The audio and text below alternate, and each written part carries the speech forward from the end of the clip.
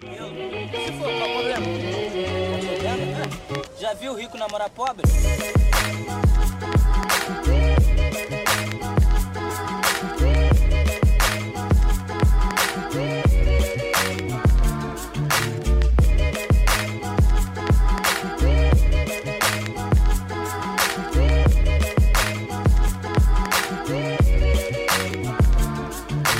Hey, Tea Timers.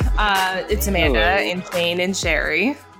They are here. We are here to bring you Say La Tea. I know a lot of people have been asking about when we will officially return for season 2. And surprise, that return is right now, this very second. You're welcome. We're back. What's up? Yes.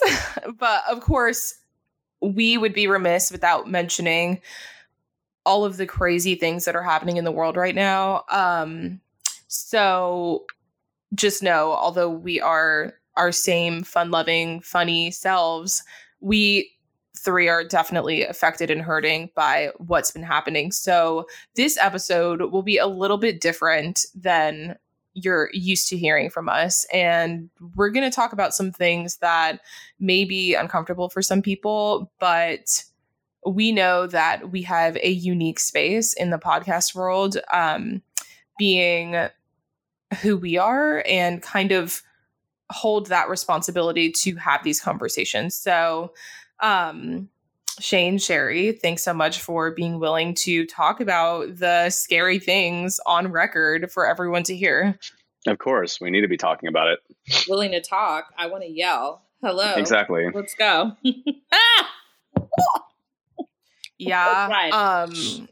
Just to kind of start, how are the two of you doing? I feel like we're in such a high stress kind of time. And I know me personally, I don't know that I felt the feelings that I am feeling today ever before. So how are you both feeling, and how are you kind of getting through this? And what are some things that you're working on to kind of do your good in the world? I'll go first because I'm Black, Shane. I was going to let you have the floor. Go. I'm just please. letting you know. You don't even have to let me know. So I'm feeling this is a loaded question, and I'm sure everybody will say that. I kind of like have to put my feelings to the side, and I know that's something that Black people are used to doing, but I find myself being other people's support during this time. Like, I haven't been able to truly process what's going on because I'm having hard discussions with everybody on both sides of the fence. I feel like I don't even have enough time for myself. So we're going to have to fix that eventually, because now that I've said that out loud, that's a problem. So we're going to have to do something else. What have I been doing? It's been a lot of unplugging. There's only so much you can do. But Yeah. even watching mainstream news has had to get out of my normal routine, because they are completely not telling the whole story. And I know the news has been doing that for a long time, but it's egregious. I had to unplug myself from CNN and all of that. It's depressing.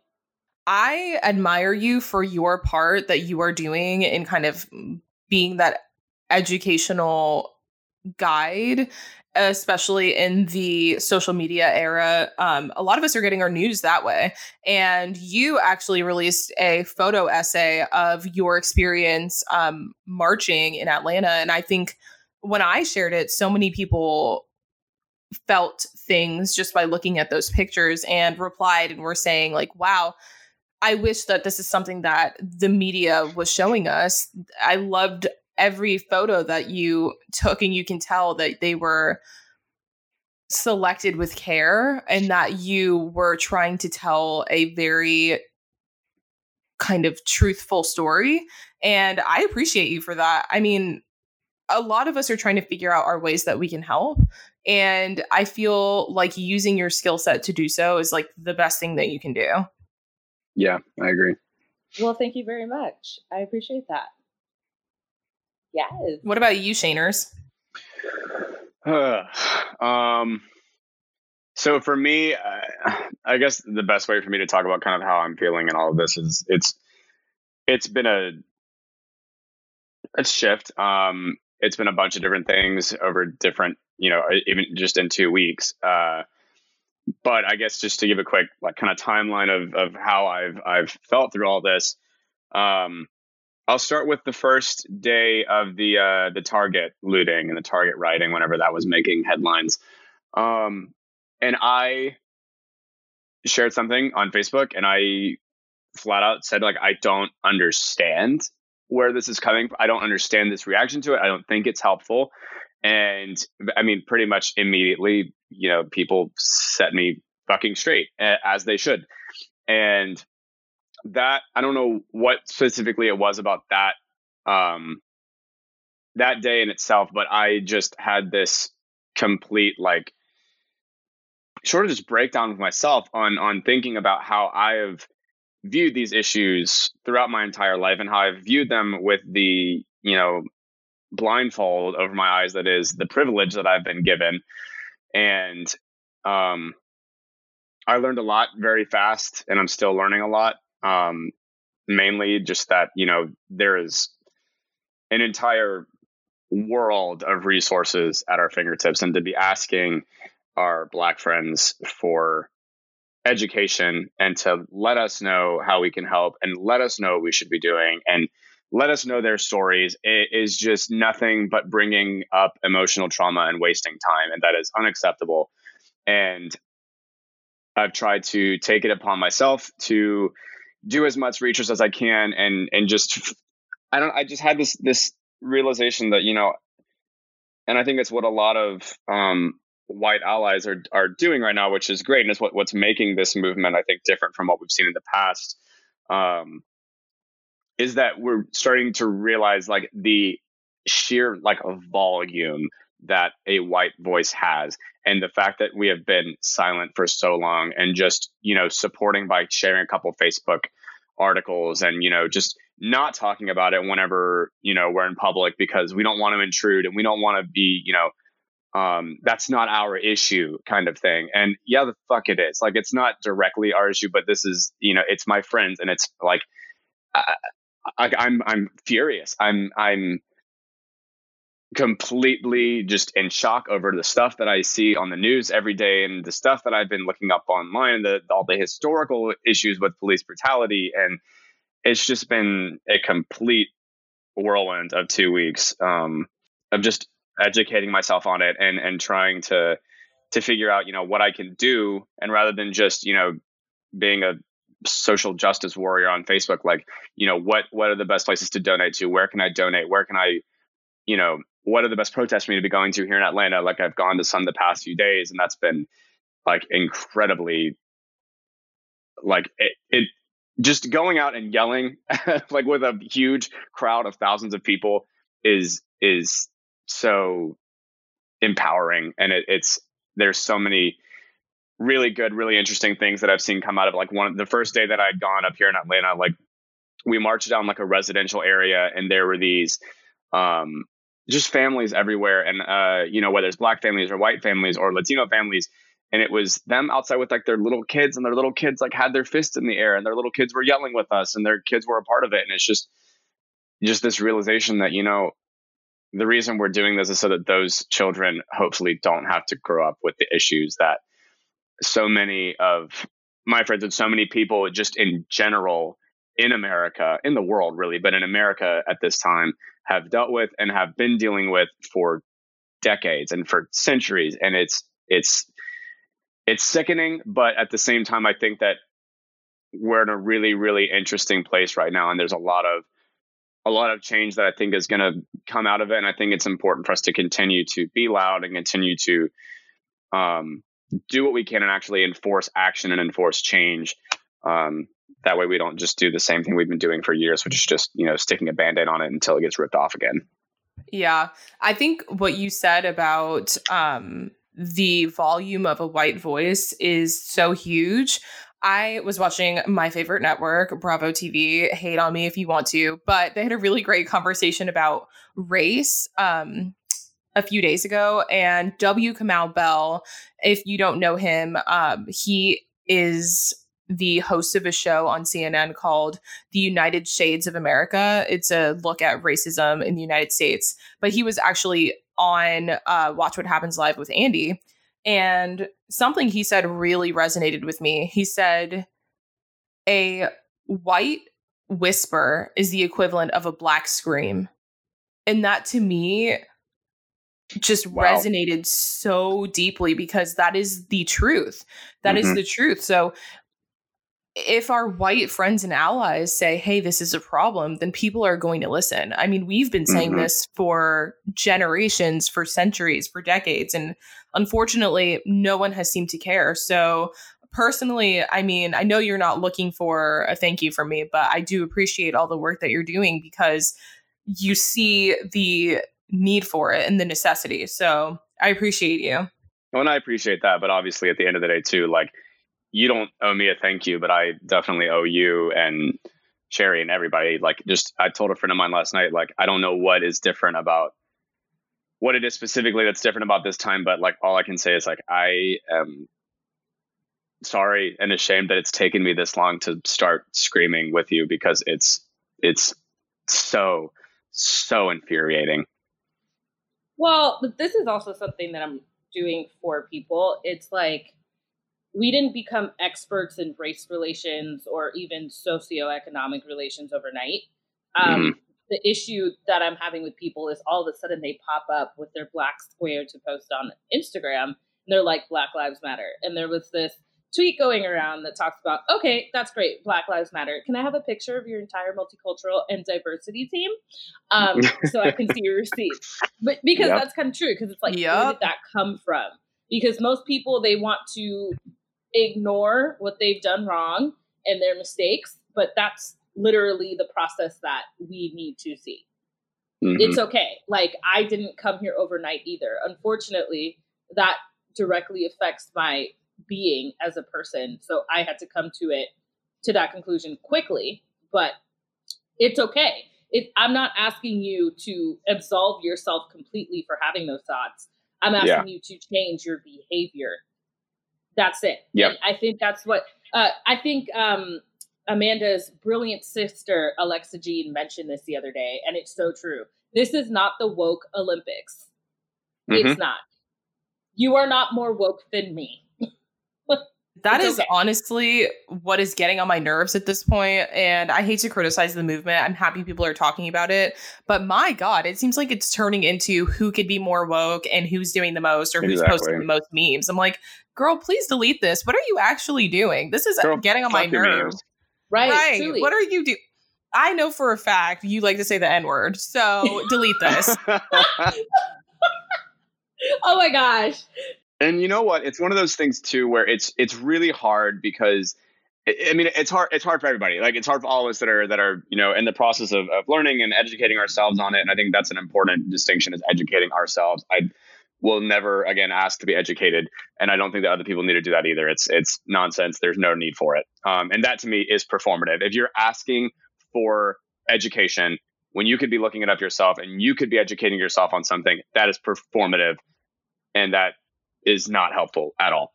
And I'm happy that we're starting to call that out more. And I'm happy that I was called out for it. I'm happy that a lot of people have been called out for it.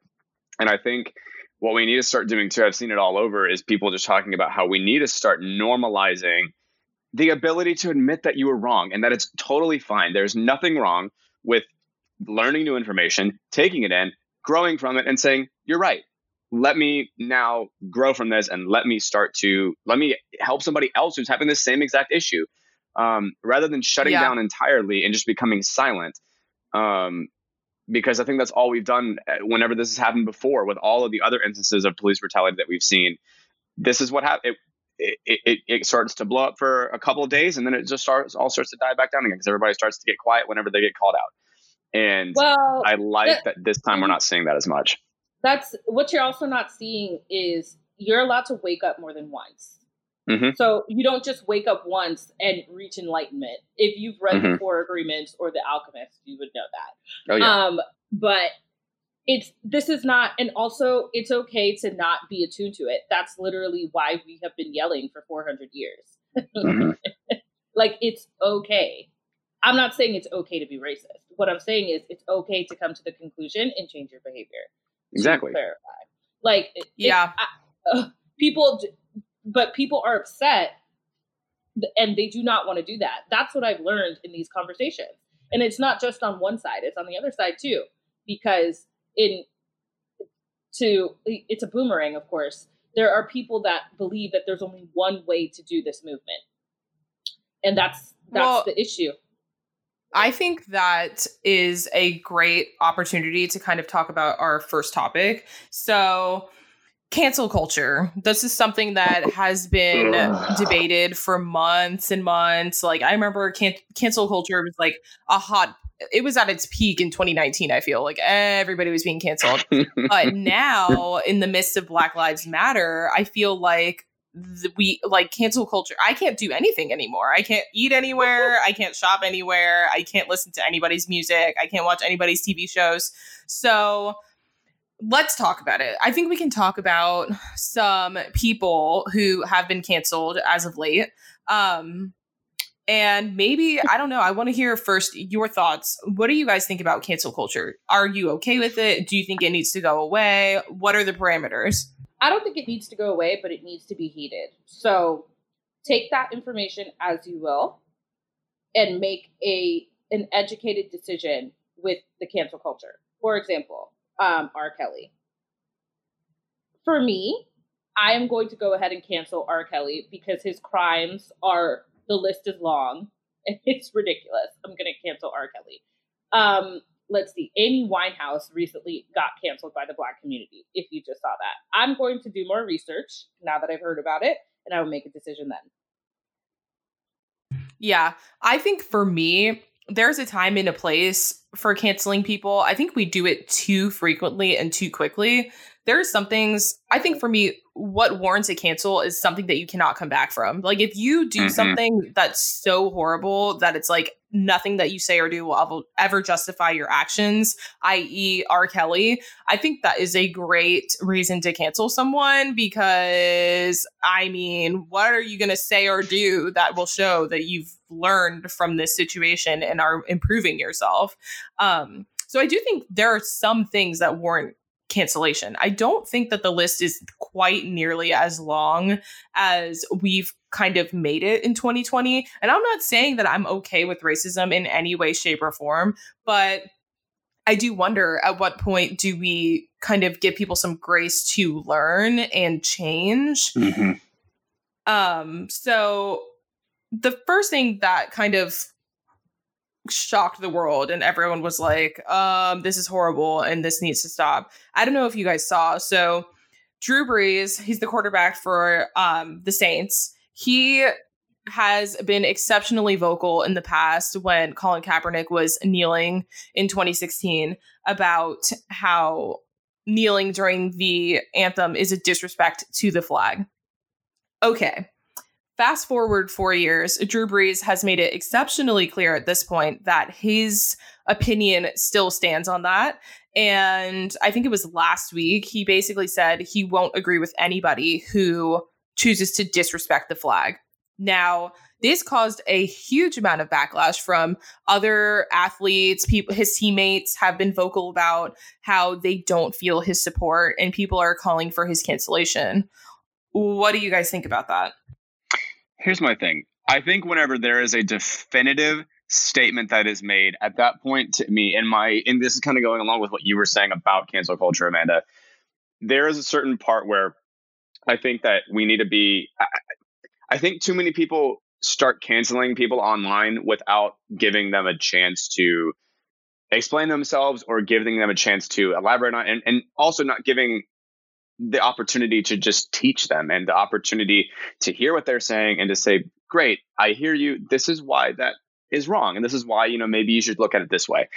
I think whenever people start making definitive statements like Drew Brees did, where you're going to say, like, I will never agree with someone disrespecting the flag, I think there's a couple different routes that you could take there, which is one is saying, well, why do you think that kneeling during the national anthem is a disrespect to the flag? And I think the other thing is to just completely just cut it out entirely and say, you know what, that's your opinion. That's what you're going to believe. Great. There's going to be consequences for it. And people are going to, turn their back on you. I think my personal opinion with where I stand right now, like just at this moment, and just something that I've been trying to practice with people online, is that to me is I don't see him completely as a lost cause. I think that there's still opportunity to teach him. I think the problem though is that at a certain point, someone has such a platform that, like, how do we properly educate Drew Brees? But I think that it's worth trying.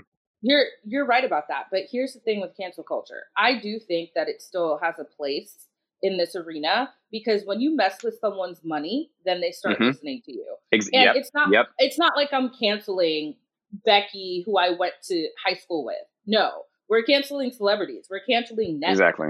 That's making them listen to what we're actually saying. So, it's very true. But on the flip side of that, that person has to be willing to learn. So Drew Brees, like, we could be yelling at him for as much as we want, but if he doesn't want to listen to us because he's rich, which is true, then he won't. And he doesn't sound like he wants to. Exactly. And he will continue to be canceled until he does, because guess what? If you yelled that long the wrong way, what I want you to do is yell that long for an apology. So you were that adamant about kneeling for the flag and it's disrespectful. Well, now people are burning it. So... So you know what I mean? So it's like, I need to hear an apology that was as loud as you were yelling for 4 years. And that's kind of where I am with this situation. If this is the first time we heard this from him, maybe I could be like, he needs some kind of educational guidance. But he has maintained his stance for 4 years. He's seen Colin Kaepernick lose his job over taking a stand for what many people believe is right. So the fact that he's still maintaining that he thinks it's okay for people to judge and persecute those who are using their right to protest, to me, is like, it kind of warrants a cancel, because what do we have to do to show you that this is no longer the way that you should be thinking? Like, it's been 4 years and he's been immovable. So at that point, do we just say bye-bye? I think so. I mean, until that person rebukes themselves, that at the end of the day, we still can't do it for them. So when they want to join the right side of this movement, be on the right side of history, we'll be here with open arms. But till then, cancel. Yeah, and I think Sherry has a good point too by saying that, like, whenever we cancel celebrities, which are, the people that we're talking about today, whenever we cancel celebrities and we take away their funding and we take away their, whether it's their employment or their fan base or, how they make a living, at that point, like, I think that that's an effective way to go forward, because it's going to force them to hopefully confront themselves on what they believe. And hopefully eventually they'll crack to a point that they'll be willing to open and willing to have a conversation. I think, like we had said before, like, whenever we're doing it with people from high school, like, I think a big thing that we start seeing right now as far as the debate of people canceling on a smaller scale, not with celebrities, is canceling, like, our friends or our family for, I've seen people online who just immediately unfriend and block people who say all lives matter. And my opinion on that is, I think those people are prime examples of people to have a conversation with, and prime examples of people who can learn and who can grow. Because for the majority, I think a lot of the people who have that mindset, their head is like, their head is in the right place, but you have to teach them why that's inappropriate and why it's not okay to say those words in response to Black Lives Matter. That's not okay. People saying Black Lives Matter does not mean that they don't agree that all lives matter. It's the fact that right now you're coming off racist by neglecting Black Lives Matter and saying that all lives do. And that's where I think that those are the people that I've had conversations with about it have ultimately, like, they've usually come around with a bunch of people commenting and telling them exactly why this is a problem and why you should grow from that. However, on a much larger scale, like we're saying with celebrities, I think that celebrities, the biggest way to do that is, like you said, I think cancellation for a celebrity is a little different than cancel culture for an acquaintance that you may have gone to high school with as someone like a coworker. I think a cancellation for a celebrity has a lot of like a financial consequence. And I think that's something that's important, because I think that that's what can hopefully cause them to crack a little bit. Yeah. So, I mean, the NFL has a long history with racism. Many people kind of equate the NFL as like modern day slavery, with owners and the players who are mostly Black and play for them. So, to me, it's not super surprising that we saw this type of comment come out of that area of our pop culture. But as another person who has recently been canceled is Stassi Schroeder from Vanderpump Rules. To me, that's a little bit more surprising, because Vanderpump Rules and Bravo are technically a very kind of millennial, hip with it network. So when I saw some of the things that were coming out of Stassi's like mouth, I was shook. I had no idea that this girl had these opinions, and I've been a fan of hers for a while. So are you guys familiar with what I'm talking about? Have you kind of seen? I am, but the reports are so different and they're coming from every avenue. So break it down for us. Okay, let me break it down. So, those of you who aren't familiar, Stassi Schroeder is a cast member on Vanderpump Rules. Many people might say she is, in a way, the star of that show. She's been on the show since the beginning. She's seen a lot of personal success from her appearance on that show. She actually has a podcast of her own. I think it's called Straight Up with Stassi, something like that. She also recently became a New York Times bestseller for a book that she wrote. So I personally have been very happy for her success. I kind of always love when you get women who are put in a situation and kind of grow their finances from it. I think it's really admirable, and it's kind of an entrepreneurial mindset that I admire. Now, where we come into our little gray area with Stassi is the fact that a lot of new information about her is coming out that isn't necessarily painting her in the best light. So for those who don't know, Faith Stowers, she was on the show maybe 2 seasons ago, and all the main cast members hated her because what happened, Sherry? She slept with someone's boyfriend or something like that? No, she slept with Jax. First of all, Faith is Black, so he cheated on let's be Brittany clear. with Faith. So right. So all of the main cast members hated her, and recently Faith was on Instagram Live with a reality cast member from MTV, and Faith was telling a story of the time that Stassi and Kristen from Vanderpump Rules called the police on her, claiming that she was a thief. Yeah, so the way the story goes, it's not great. The story goes that there was a mugshot there's a photo of this lady who was at large. She was light-skinned, had long weave, and had tattoos all over. And any of you who've seen Faith, she is a brown-complected Black woman. She has no visible tattoos all over her chest and arms. Maybe she has weave. I have no idea, but who doesn't these days? So the lady who was at large was clearly not Faith. I mean, from the description, they do not match at all. And Stassi and Kristen knew Faith and did not like her and called the police on her. Now, their plan didn't work. And Faith ended up nothing, but there were no repercussions. But people are definitely criticizing Stassi and Kristen for this. And the funny thing is, Stassi was on the Bitch Bible, a podcast, and was the one who even told this story to begin with and thought it was like a funny, cute little story. Girl, there's nothing funny about this. Career suicide. Well, Yikes. It's honestly so embarrassing to me because she thought it was clearly a cute story and she told on herself. Like, what the hell? And Faith said that she had suspected that it was Stassi and Kristen, but that Stassi and Kristen confirmed it when Stassi told the story on this podcast like an idiot. So that's one of the reasons she's being canceled. There was also a clip that has been circulating from her podcast where she's basically criticizing the fact that when Black people are vocal about their issues, we're yelling, we're loud, and we're all supposed to drop everything and care. And we don't necessarily see other minorities like Asians yelling and screaming about their experience. So I'm confused by the clip. I don't know if she thinks that it's because we're Black that we are more vocal, but maybe she's unaware of the fact that racism exists. I don't know. She has since been fired from Vanderpump Rules, and there are tons of people who are kind of questioning the decision. What do you guys think about that? From Bravo? Questioning it from Bravo? No, like fans are saying that, you know, it was honest mistake, whatever. An honest mistake, girl, you bragged about it on your podcast. You thought it was a cute story. You thought it was like something to share with people. Cancel. It was Done. royalty. No, cancel. Literally, it was. And the clips of her talking about Black people being vocal about their civil rights are so disgusting to me, because why do you take issue with that? You should be taking issue with the fact that people feel the need to complain about these things at all.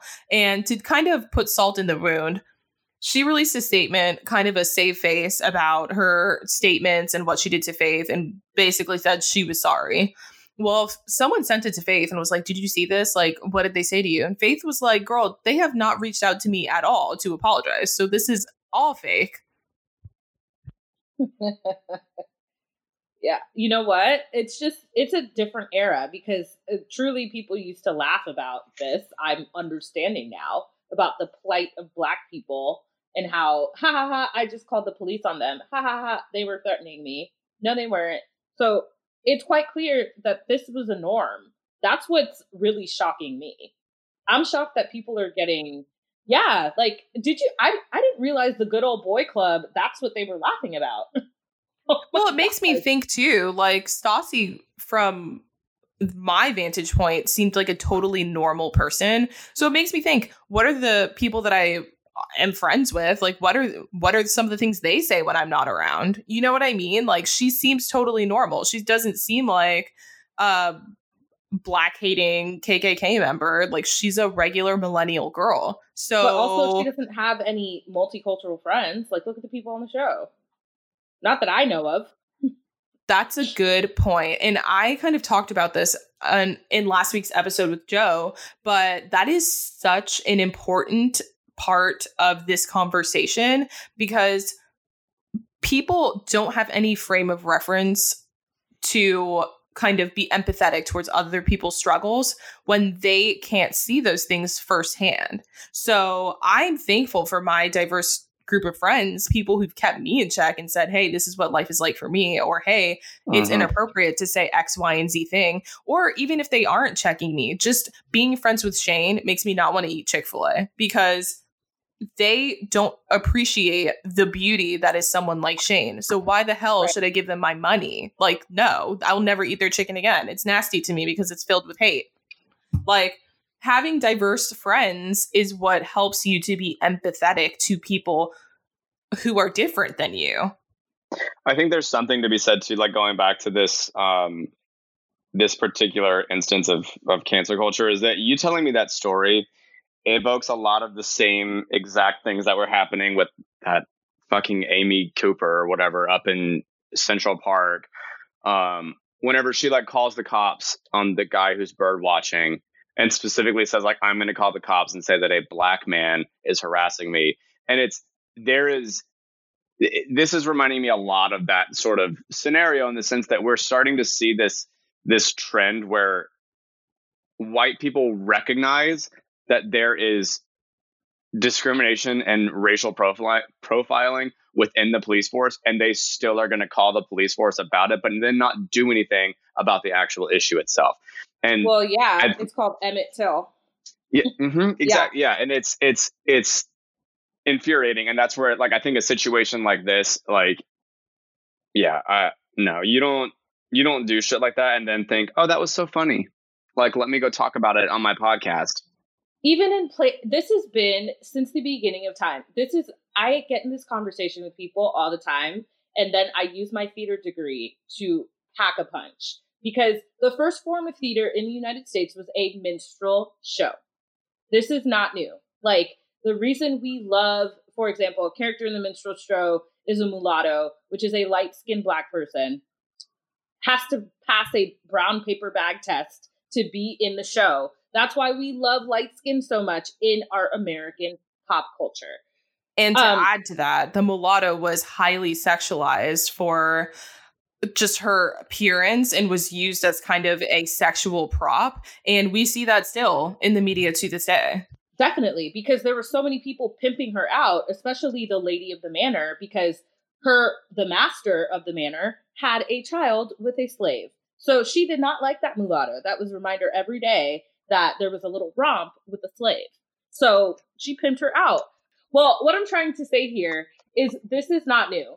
So I think we've come to the conclusion that Stassi, she should be canceled. I think her crimes are egregious enough. And listen, I hope that I don't want her to never have a job again and lose all livelihood. I think the right thing to do was to fire her from that show. It was not appropriate what she did. And the fact that she did not even see it as a problem shows that she has plenty of learning to do. Let her do that off the air. We don't need to be paying her for her learning experience, honey. Like, go ahead and handle that on your own.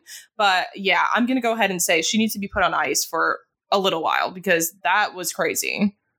I will say Bravo does a really good job of canceling people. Remember that whole Phaedra Parks Candy Burris issue? She was canceled immediately. So, well, people have said that Bravo has taken too passive of a stance during Black Lives Matter. Like, the only reason that Portia and W. Kamau Bell were on Watch What Happens Live with Andy is because they were going to do an IGTV, or Instagram live conversation. And people were like, no, this needs to be on television. Your TV shows are predominantly white and your highest grossing franchise is a franchise of all Black women. Like, what is going on? You need to go ahead and make a stronger stance towards Black Lives Matter. And since then, I've actually seen them actively working to be better allies. I appreciate them for that. I think in this situation, it's a perfect example of how canceling someone too quickly doesn't necessarily bring about the results we want.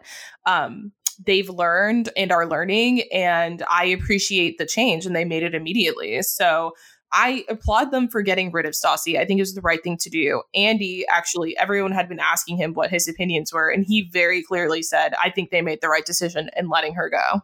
I've had this conversation with you, Amanda, about this in the past, where it's like when we were in high school, like we were out here wilding on Facebook, you know? Well, at least I was. And I'm sure there's some things that I've said that are not politically correct or even not what I feel in 2020. It's like eventually we're all going to have to atone for something. If Stassi would have done the right thing, she probably still would have gotten fired. Yes. But she still to this day has not apologized the way that she needs to. And that's what the real issue is. If she would have potentially done that, this might have been a little different for her. Little different. Would she still gotten fired? Yes. I agree. But I think she still would have had the support of her fan base. I don't know. I mean, she still has their support right now. So many of them are saying, like, it was an honest mistake. Like, she didn't mean it. Like, girl, she meant it. And she meant it so much that she talked about it months later on a podcast. Yeah. That's one of her favorite things that she's ever done. So she can go ahead and keep that. So for reference, Shane, this is when I go ahead and some of the community goes, that, white people. Like, this is literally the Taylor Swift issue too. Like, oh yeah, she can do anything. Like, okay. Of course she fucking can. That's where that comes from. I'm glad we're changing that narrative though, because to be honest, one of the things that makes me so annoyed about Taylor Swift as a person, and I've tried to vocalize this for years, is the fact that she is at best mediocre at everything she does. And yet we herald her as one of the best she was artist of the decade. That to me is offensive because as a Black woman, I know that I work myself to the bone to even get recognized as a human being, let alone best of the decade. So also, I don't know if you saw this, but I hate to let you know that she made a statement about Black Lives Matter and everybody, the internet rushed to her aid about how she is just the martyr of the people. So, and it's honestly I almost get a violent reaction to her as a person because it's not just her, it's what she represents. And I know so many people in my life who have skirted by, and not even just skirted by, have excelled by doing the bare minimum. And I'm over here screaming, yelling, shouting, doing a million things at a time, juggling 6 jobs, just trying to get my foot in the door. Well, maybe she can do what she did for the gay people, and she can just have a bunch of black people floating in pools with her and eating cupcakes and doing stuff like that. And all of a sudden, we'll solve racism through her music. So, well, she has Todrick Hall, so she can start there. I can't even touch on that. Todrick Hall. No, I was gonna say I wanted to just.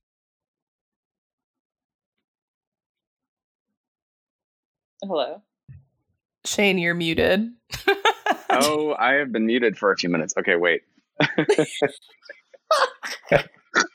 I just want to say, a lot of people don't know this, but I quit acting a couple months ago because, quite frankly, I was tired of auditioning for a slave. I'm tired. That's it. That's my PSA. And rightfully so. I don't want to do it anymore. I do not want to be a slave. Like, they don't know where to put me in the industry, so they're like, okay, perfect. Slave number 3. No, please bullshit. stop. Yeah.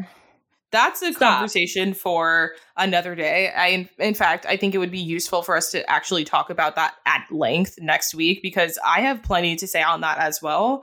And people are calling Hollywood out as a fake progressive, community. Like, you guys are pretending to be inclusive. And in fact, you are some of the most damaging people on earth that in terms of inclusion and race. So look at the Oscars every single year. Right.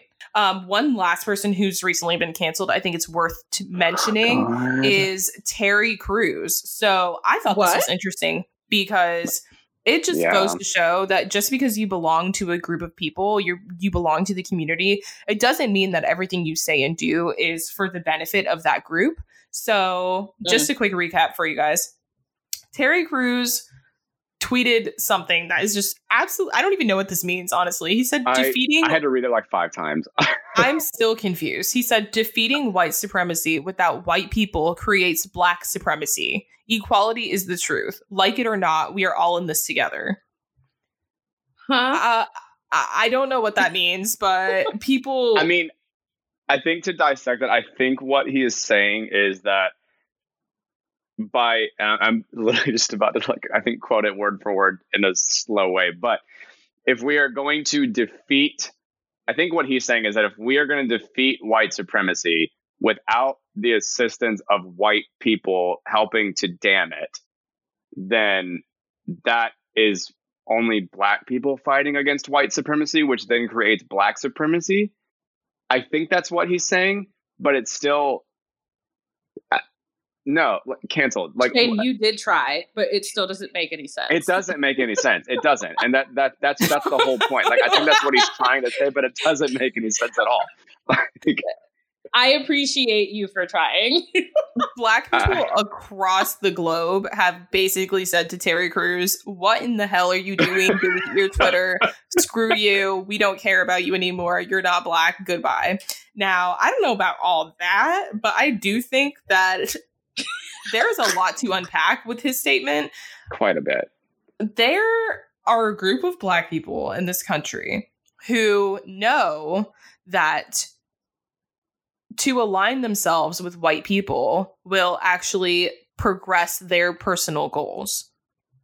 In slavery times, people called it House Negro, Uncle Tom, all that good stuff. Now, those terms are derogatory today, so I'm not going to go ahead and call Terry Crews that, but it is kind of giving me an air of some Are we the Uncle field T? Negroes? Right. So Okay. the reason I have a problem with this is publicly going against a movement that would actually benefit you as a person. Just because you are a celebrity and you are in movies, you're still a black man in America. I think some of these celebrities forget that. They forget very rich that too. Right. And they have a case of the Ben Carsons.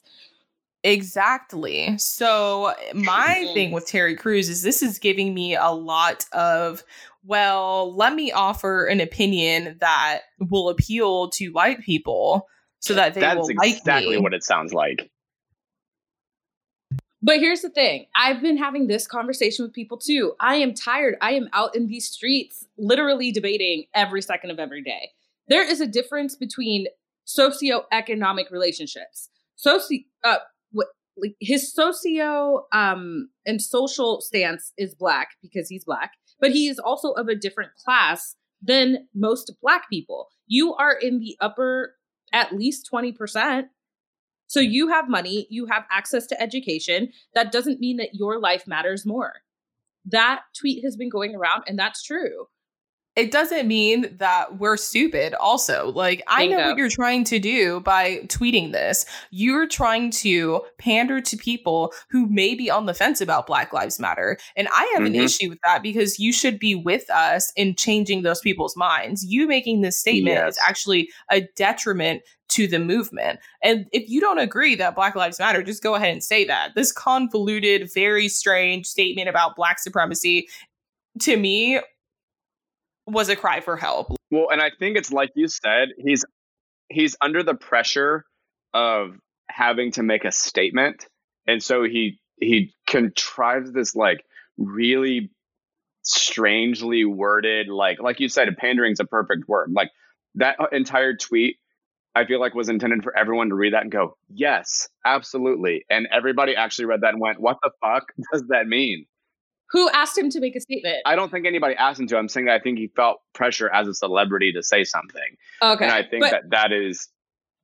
The thing about Black Lives Matter is all of these Black people, I feel, are making these statements and they don't have to. Like, the literal name of the cause is Black Lives Matter. We're asking everybody else to make a statement. Yes.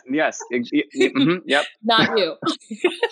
Well, it just goes to show people find themselves to be so important that, I mean, no one asked him to make a statement, but he's like, the Black Lives Matter movement couldn't possibly go on without my Black supremacy tweet. True. That's what I'm like, where's this coming from? Like, everyone's, and Black Twitter. Did this happen on Twitter, Amanda? Yes. Naturally. Okay.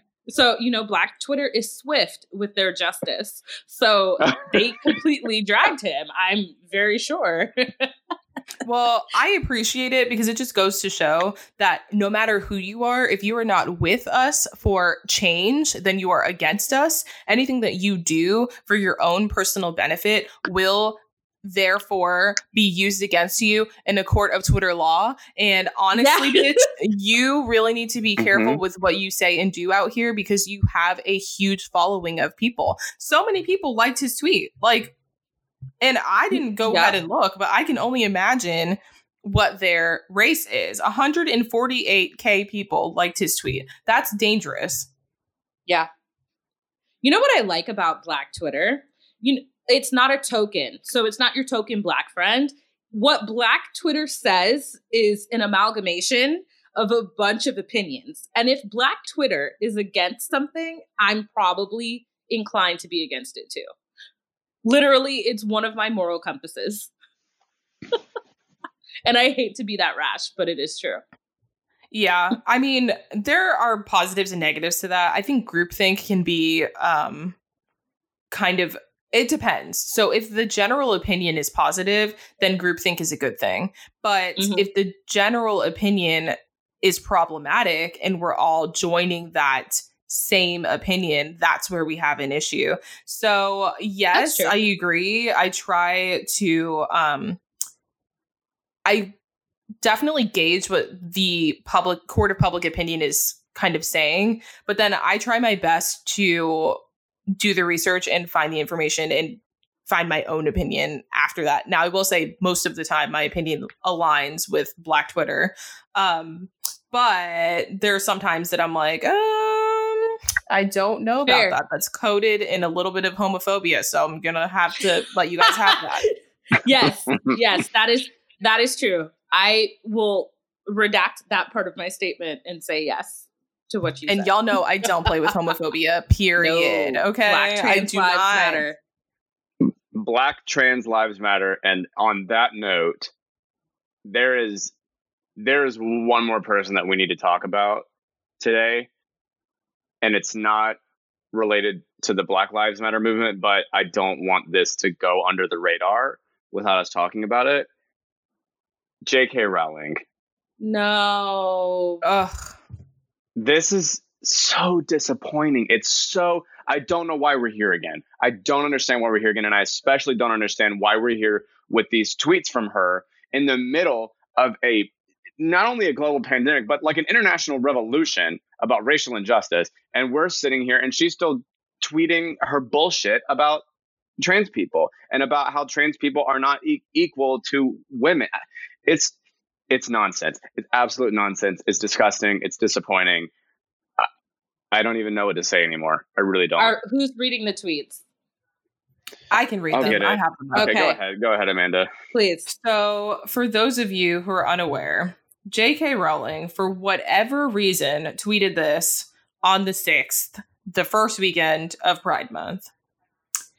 If sex isn't real, there's no same-sex attraction. If sex isn't real, the lived reality of women globally is erased. I know and love trans people, but erasing the concept of sex removes the ability of many to meaningfully discuss their lives. It isn't hate speech to speak the truth. Then she tweeted, the idea that women like me, who have been empathetic to trans people for decades, feeling kinship because they're vulnerable in the same way as women, i.e. to male violence, hate trans people because they think sex is real and has lived consequences is a nonsense. JK, you are a nonsense. JK, because this is a fucking joke. JK is just fucking kidding. Except we're not kidding. She actually said it. But here's the thing. And then also there's another tweet though there too. I'm going to end up bastardizing the word for word, but basically someone else like called her out and said, ma'am, do you have any LGBT friends? Like, please tell me.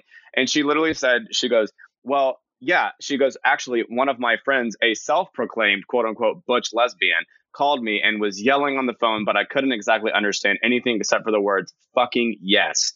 And I said, okay. What?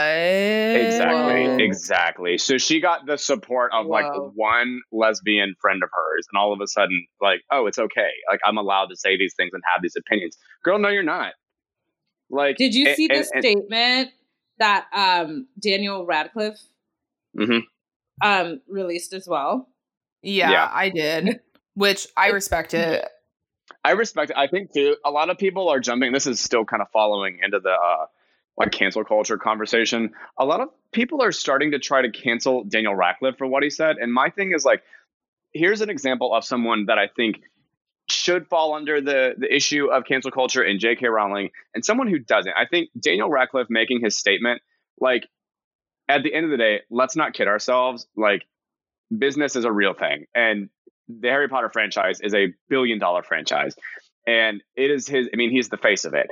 And in my opinion, I think he did the right thing by coming out and saying his own opinions on trans rights, without necessarily burning a bridge or ruining his connection and relationship with JK, simply because like, I think that could cause I guess what I'm trying to say is I don't think it's fair for us to cancel Daniel Radcliffe for speaking his own truth, even though he didn't necessarily condemn J.K. Rowling's opinions on it in the matter, which I think he could have done, but at the same time, I understand why he didn't.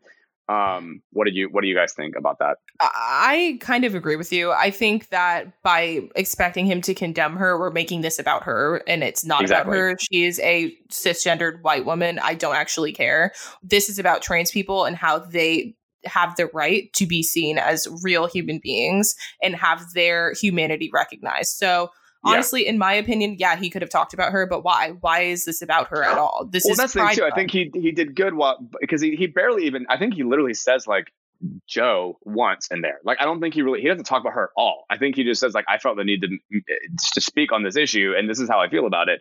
He didn't even say like, oh, because of J.K. Rowling's, stuff and because of her comments and stuff like that. Like, he didn't even give her the light of day, which I think was the smart decision. Listen, no one appreciates celebrities fighting about things in a public arena more than me, but sometimes it detracts from the issues. If it's petty shit like 50 Cent and what's his name, Randall Emmett, like, okay, that's hilarious. I appreciate that. Fofty, all of that was hilarious. I was eating it up. Now, this situation is about a larger kind of issue, and that issue needs to be tackled. We don't need to be giving J.K. Rowling more of a platform than she already has. Like, no, next. It's like J.K. Rowling, like, you said to us that Dumbledore was gay. So I'm sure one of your other characters are going to turn out to be trans. Like, What is the problem, JK? What is the problem? I think what is the most annoying thing about this to me, and I'm going to say this, and a lot of people aren't going to like it, is it's the perfect example of white women inserting themselves into a problem that, quite frankly, does not exist for them. It's okay to not be a marginalized person sometimes. Like, well, that's how she adopted the name. People calling her TERF. Like that. Do you guys know what that means? No. So everybody calls her a TERF online. That's like the first time I ever heard that word was because of somebody, one of her old tweets from like several months ago. It was another trans rights tweet, and somebody just commented in all caps TERF, and I had never heard of that word in my life. And what it means is trans exclusionary radical feminist. Dang. And essentially falls under it's a category essentially of white feminism, where they exclude trans people from feeling the same kinship and the same struggles as women do in the feminist movement. And that's how she's adopted the name TERF. So there's my that. goodness. They do not want to align with any other women at all. I mean, Black women were on the front lines of women's suffrage. And there's a really great story about Ida B. Wells. If you don't know her, she is a very famous Black journalist. She was actually awarded posthumously a Pulitzer Prize for her work in journalism during the civil rights movement. But she very famously was on the front lines of women's suffrage. And during a women's suffrage parade in Chicago, she was actually told that she wasn't to march with the white women in the front because Fuck that. Because it wasn't about her at that moment. I have something to say on that. And before we get off of specifically about J.K. Rowling, she did also say another tweet that we didn't talk about recently, which I think is what sparked the tweet we're talking about, is she basically responded to a news article that used the words people who menstruate. And she goes, people who menstruate. Didn't there used to be a name for those people? Like, and then she made like misspellings of the word women. And everybody went, bitch, come on now. We're not going to go through this again. And then she did. That's horrifying. It's awful.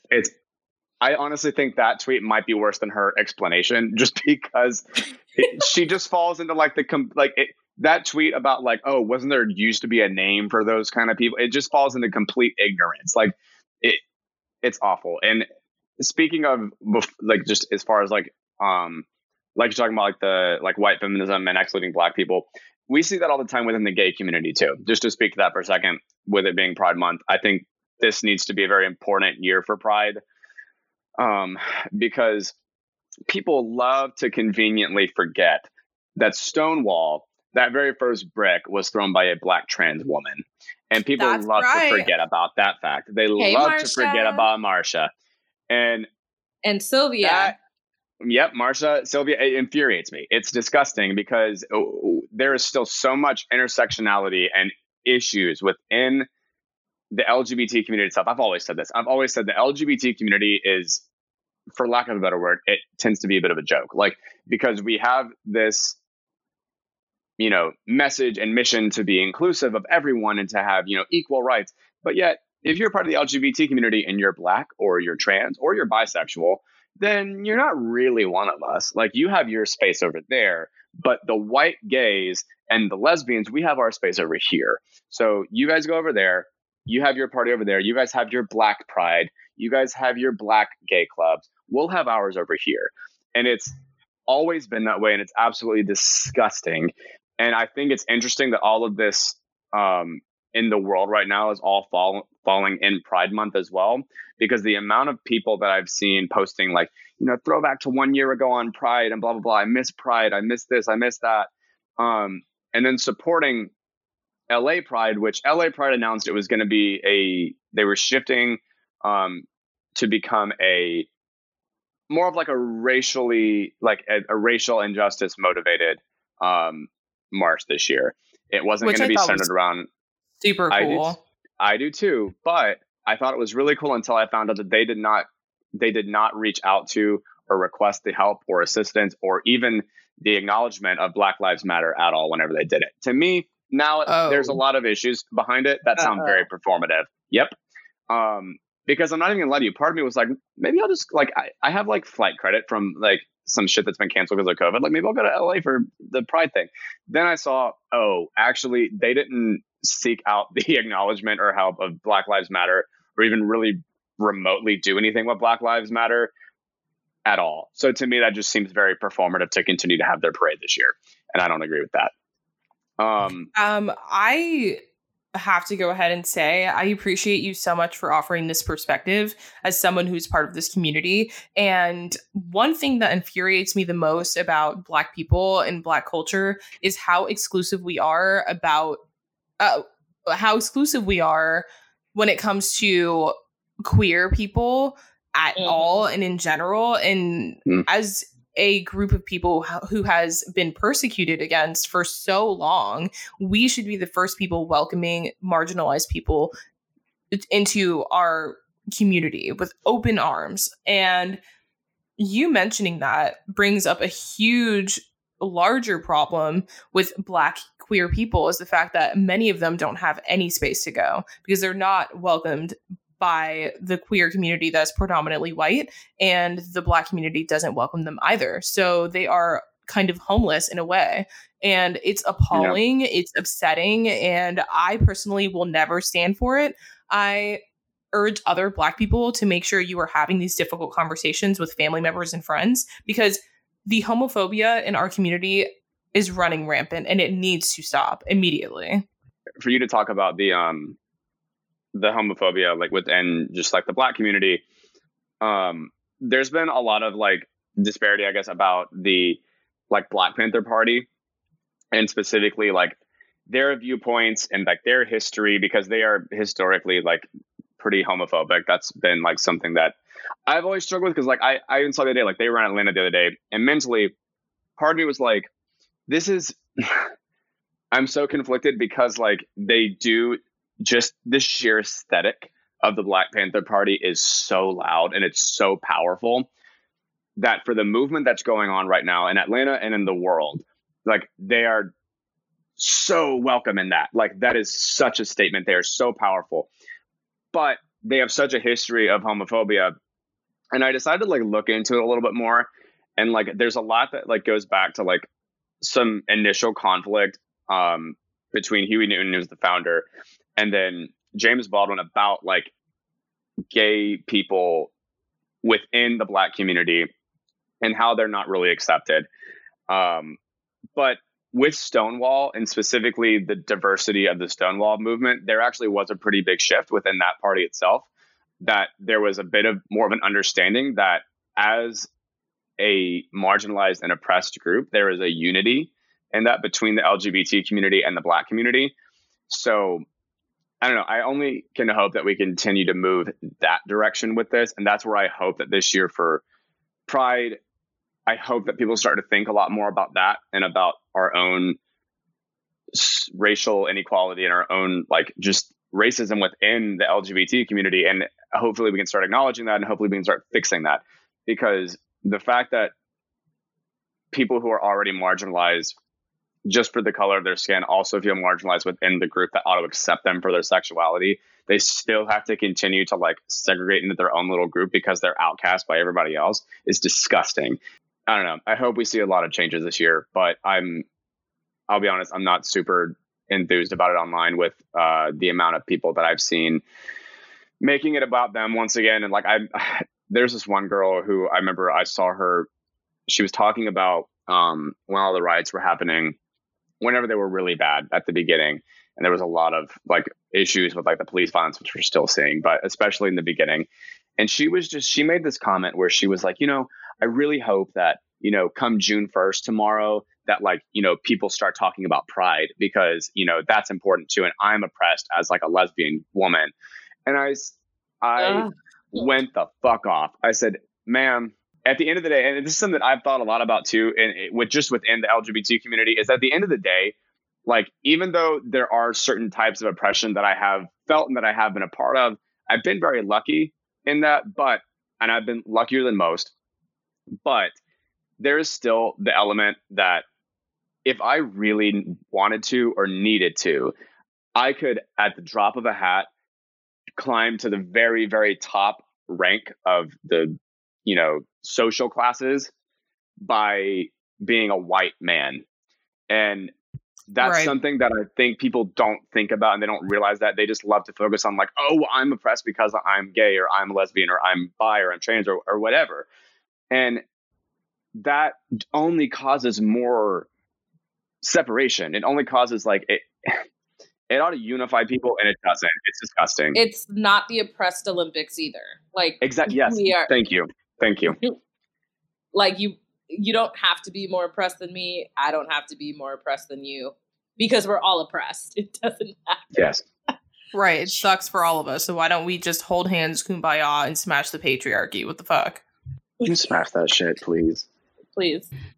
Okay. So, I kind of wanted to end the episode on a lighter note and kind of use our platform to amplify Black voices. Like so many people are requesting that people everywhere do.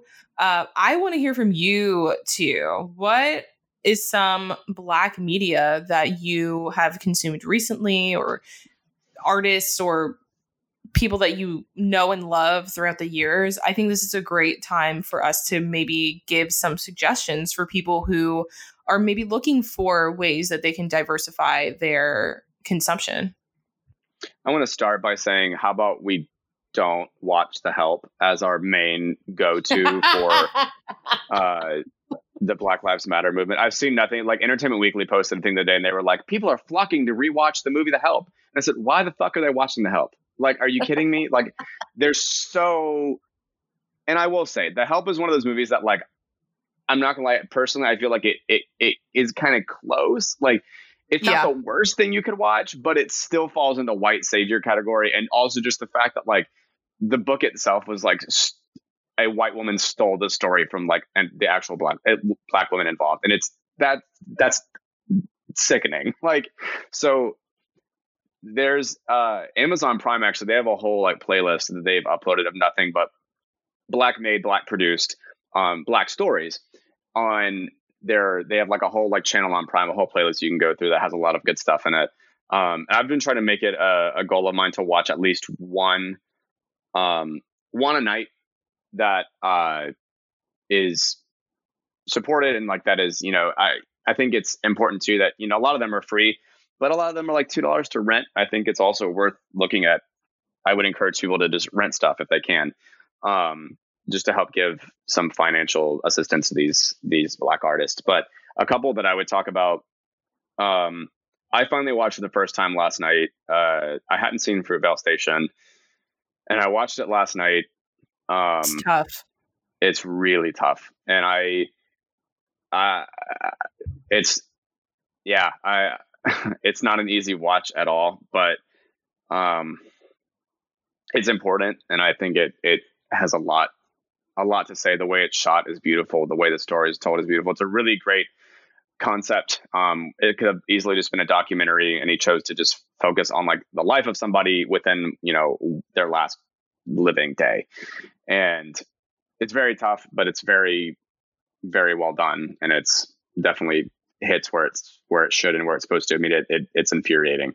Another one too, I guess on like a lighter note, I also rewatched, another Ryan Coogler. I rewatched Black Panther recently. I hadn't seen it since it was in theaters, and like, holy fucking shit. Like, it stands up so well.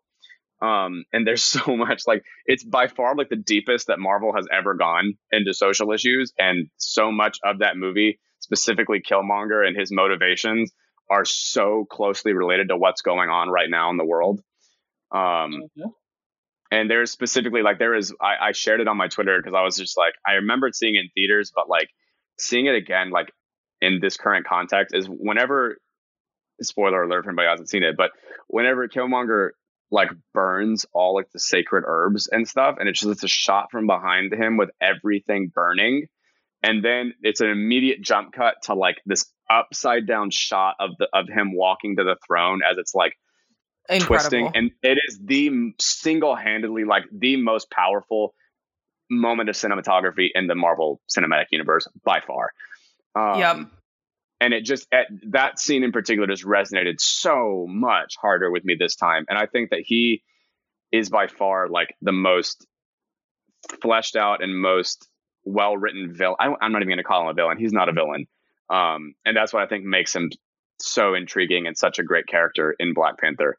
But yeah, those are mine. One heavy one lighter hearted one that still packs some of a punch. What about you, Barry?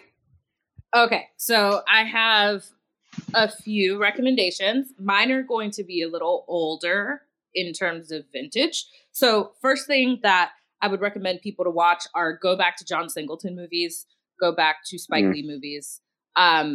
Definitely watch Boys in the Hood.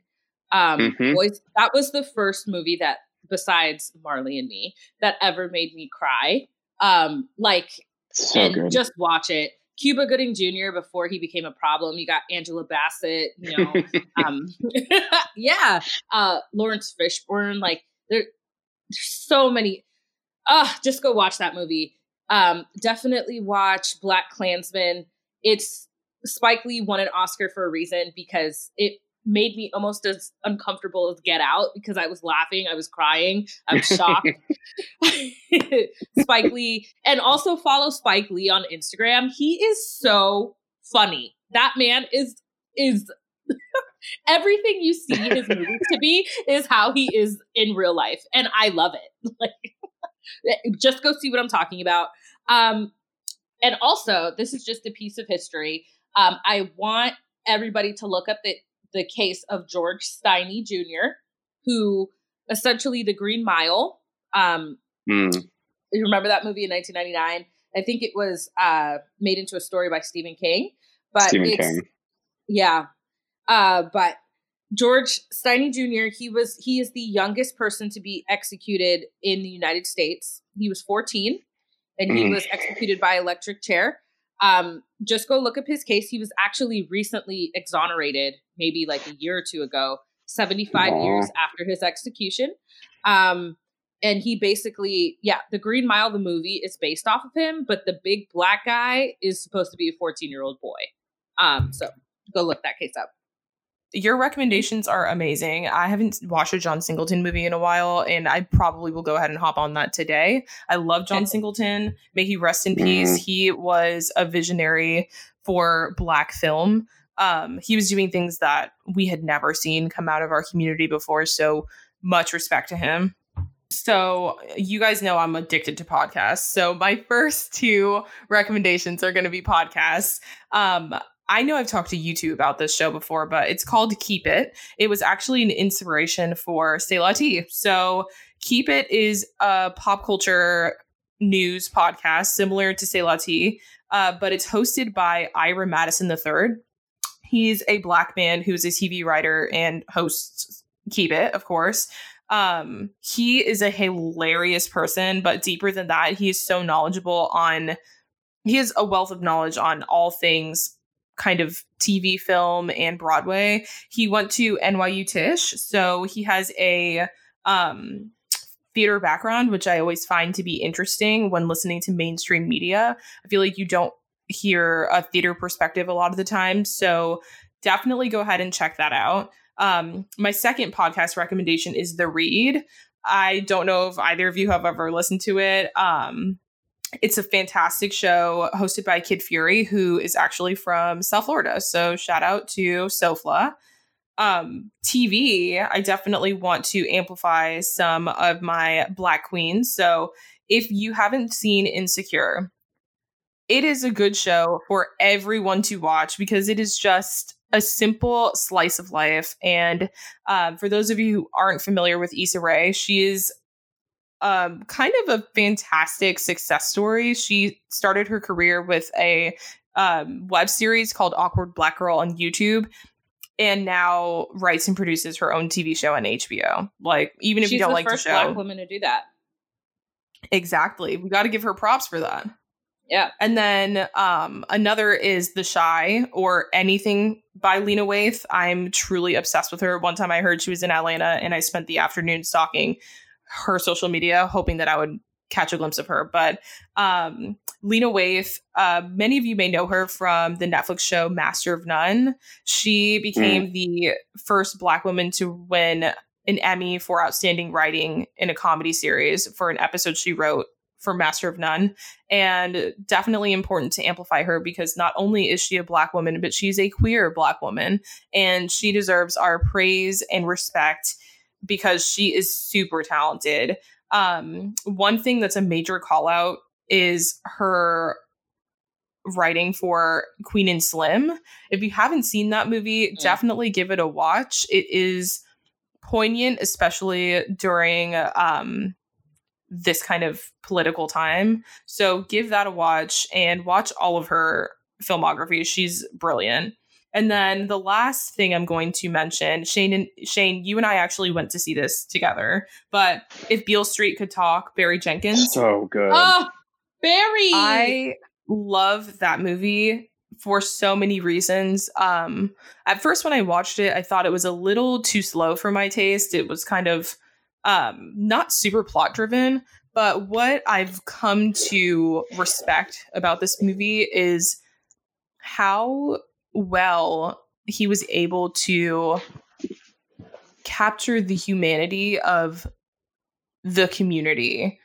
Yeah. And it was really just a glimpse into the daily lives of those on Beale Street. And it's beautifully shot, beautifully written. The acting is just breathtaking and heartbreaking at the same time. So definitely go ahead and check that out if you haven't already. Highly recommend. 10 out of 10. I also, real quick, I have one more that I just thought about.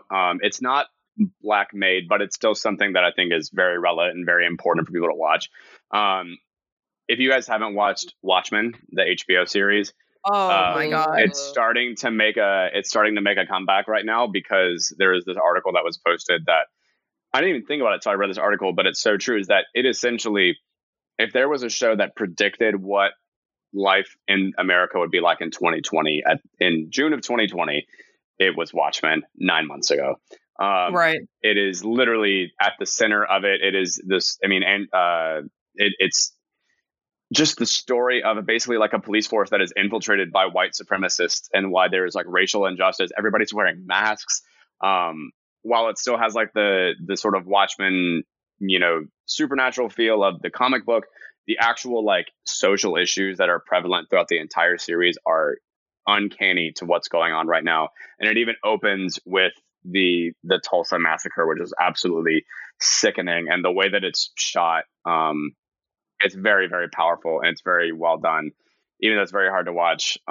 That's something that I know a lot of us were not taught in school. I was never taught about it. I don't know why I was never taught about it. But that's an issue for another time. I mean, I know why, but, Okay. But yeah, check out Watchmen. Damn, Terry. Sorry, Terry said I do. She said I know. Well, I think that this episode was necessary, and I thank you both for being just open and honest and willing to talk about these things. I'm hoping that we are kind of ushering in a new era of speaking about the things that are uncomfortable. I know for so long it was taboo to talk about things like politics and race, but I would venture to guess that's because people were not willing to shake up the system and change the things that should not be the way that they are. And it's through vocalization and talking to each other and amplifying Black voices that we're really going to see some lasting change, I think.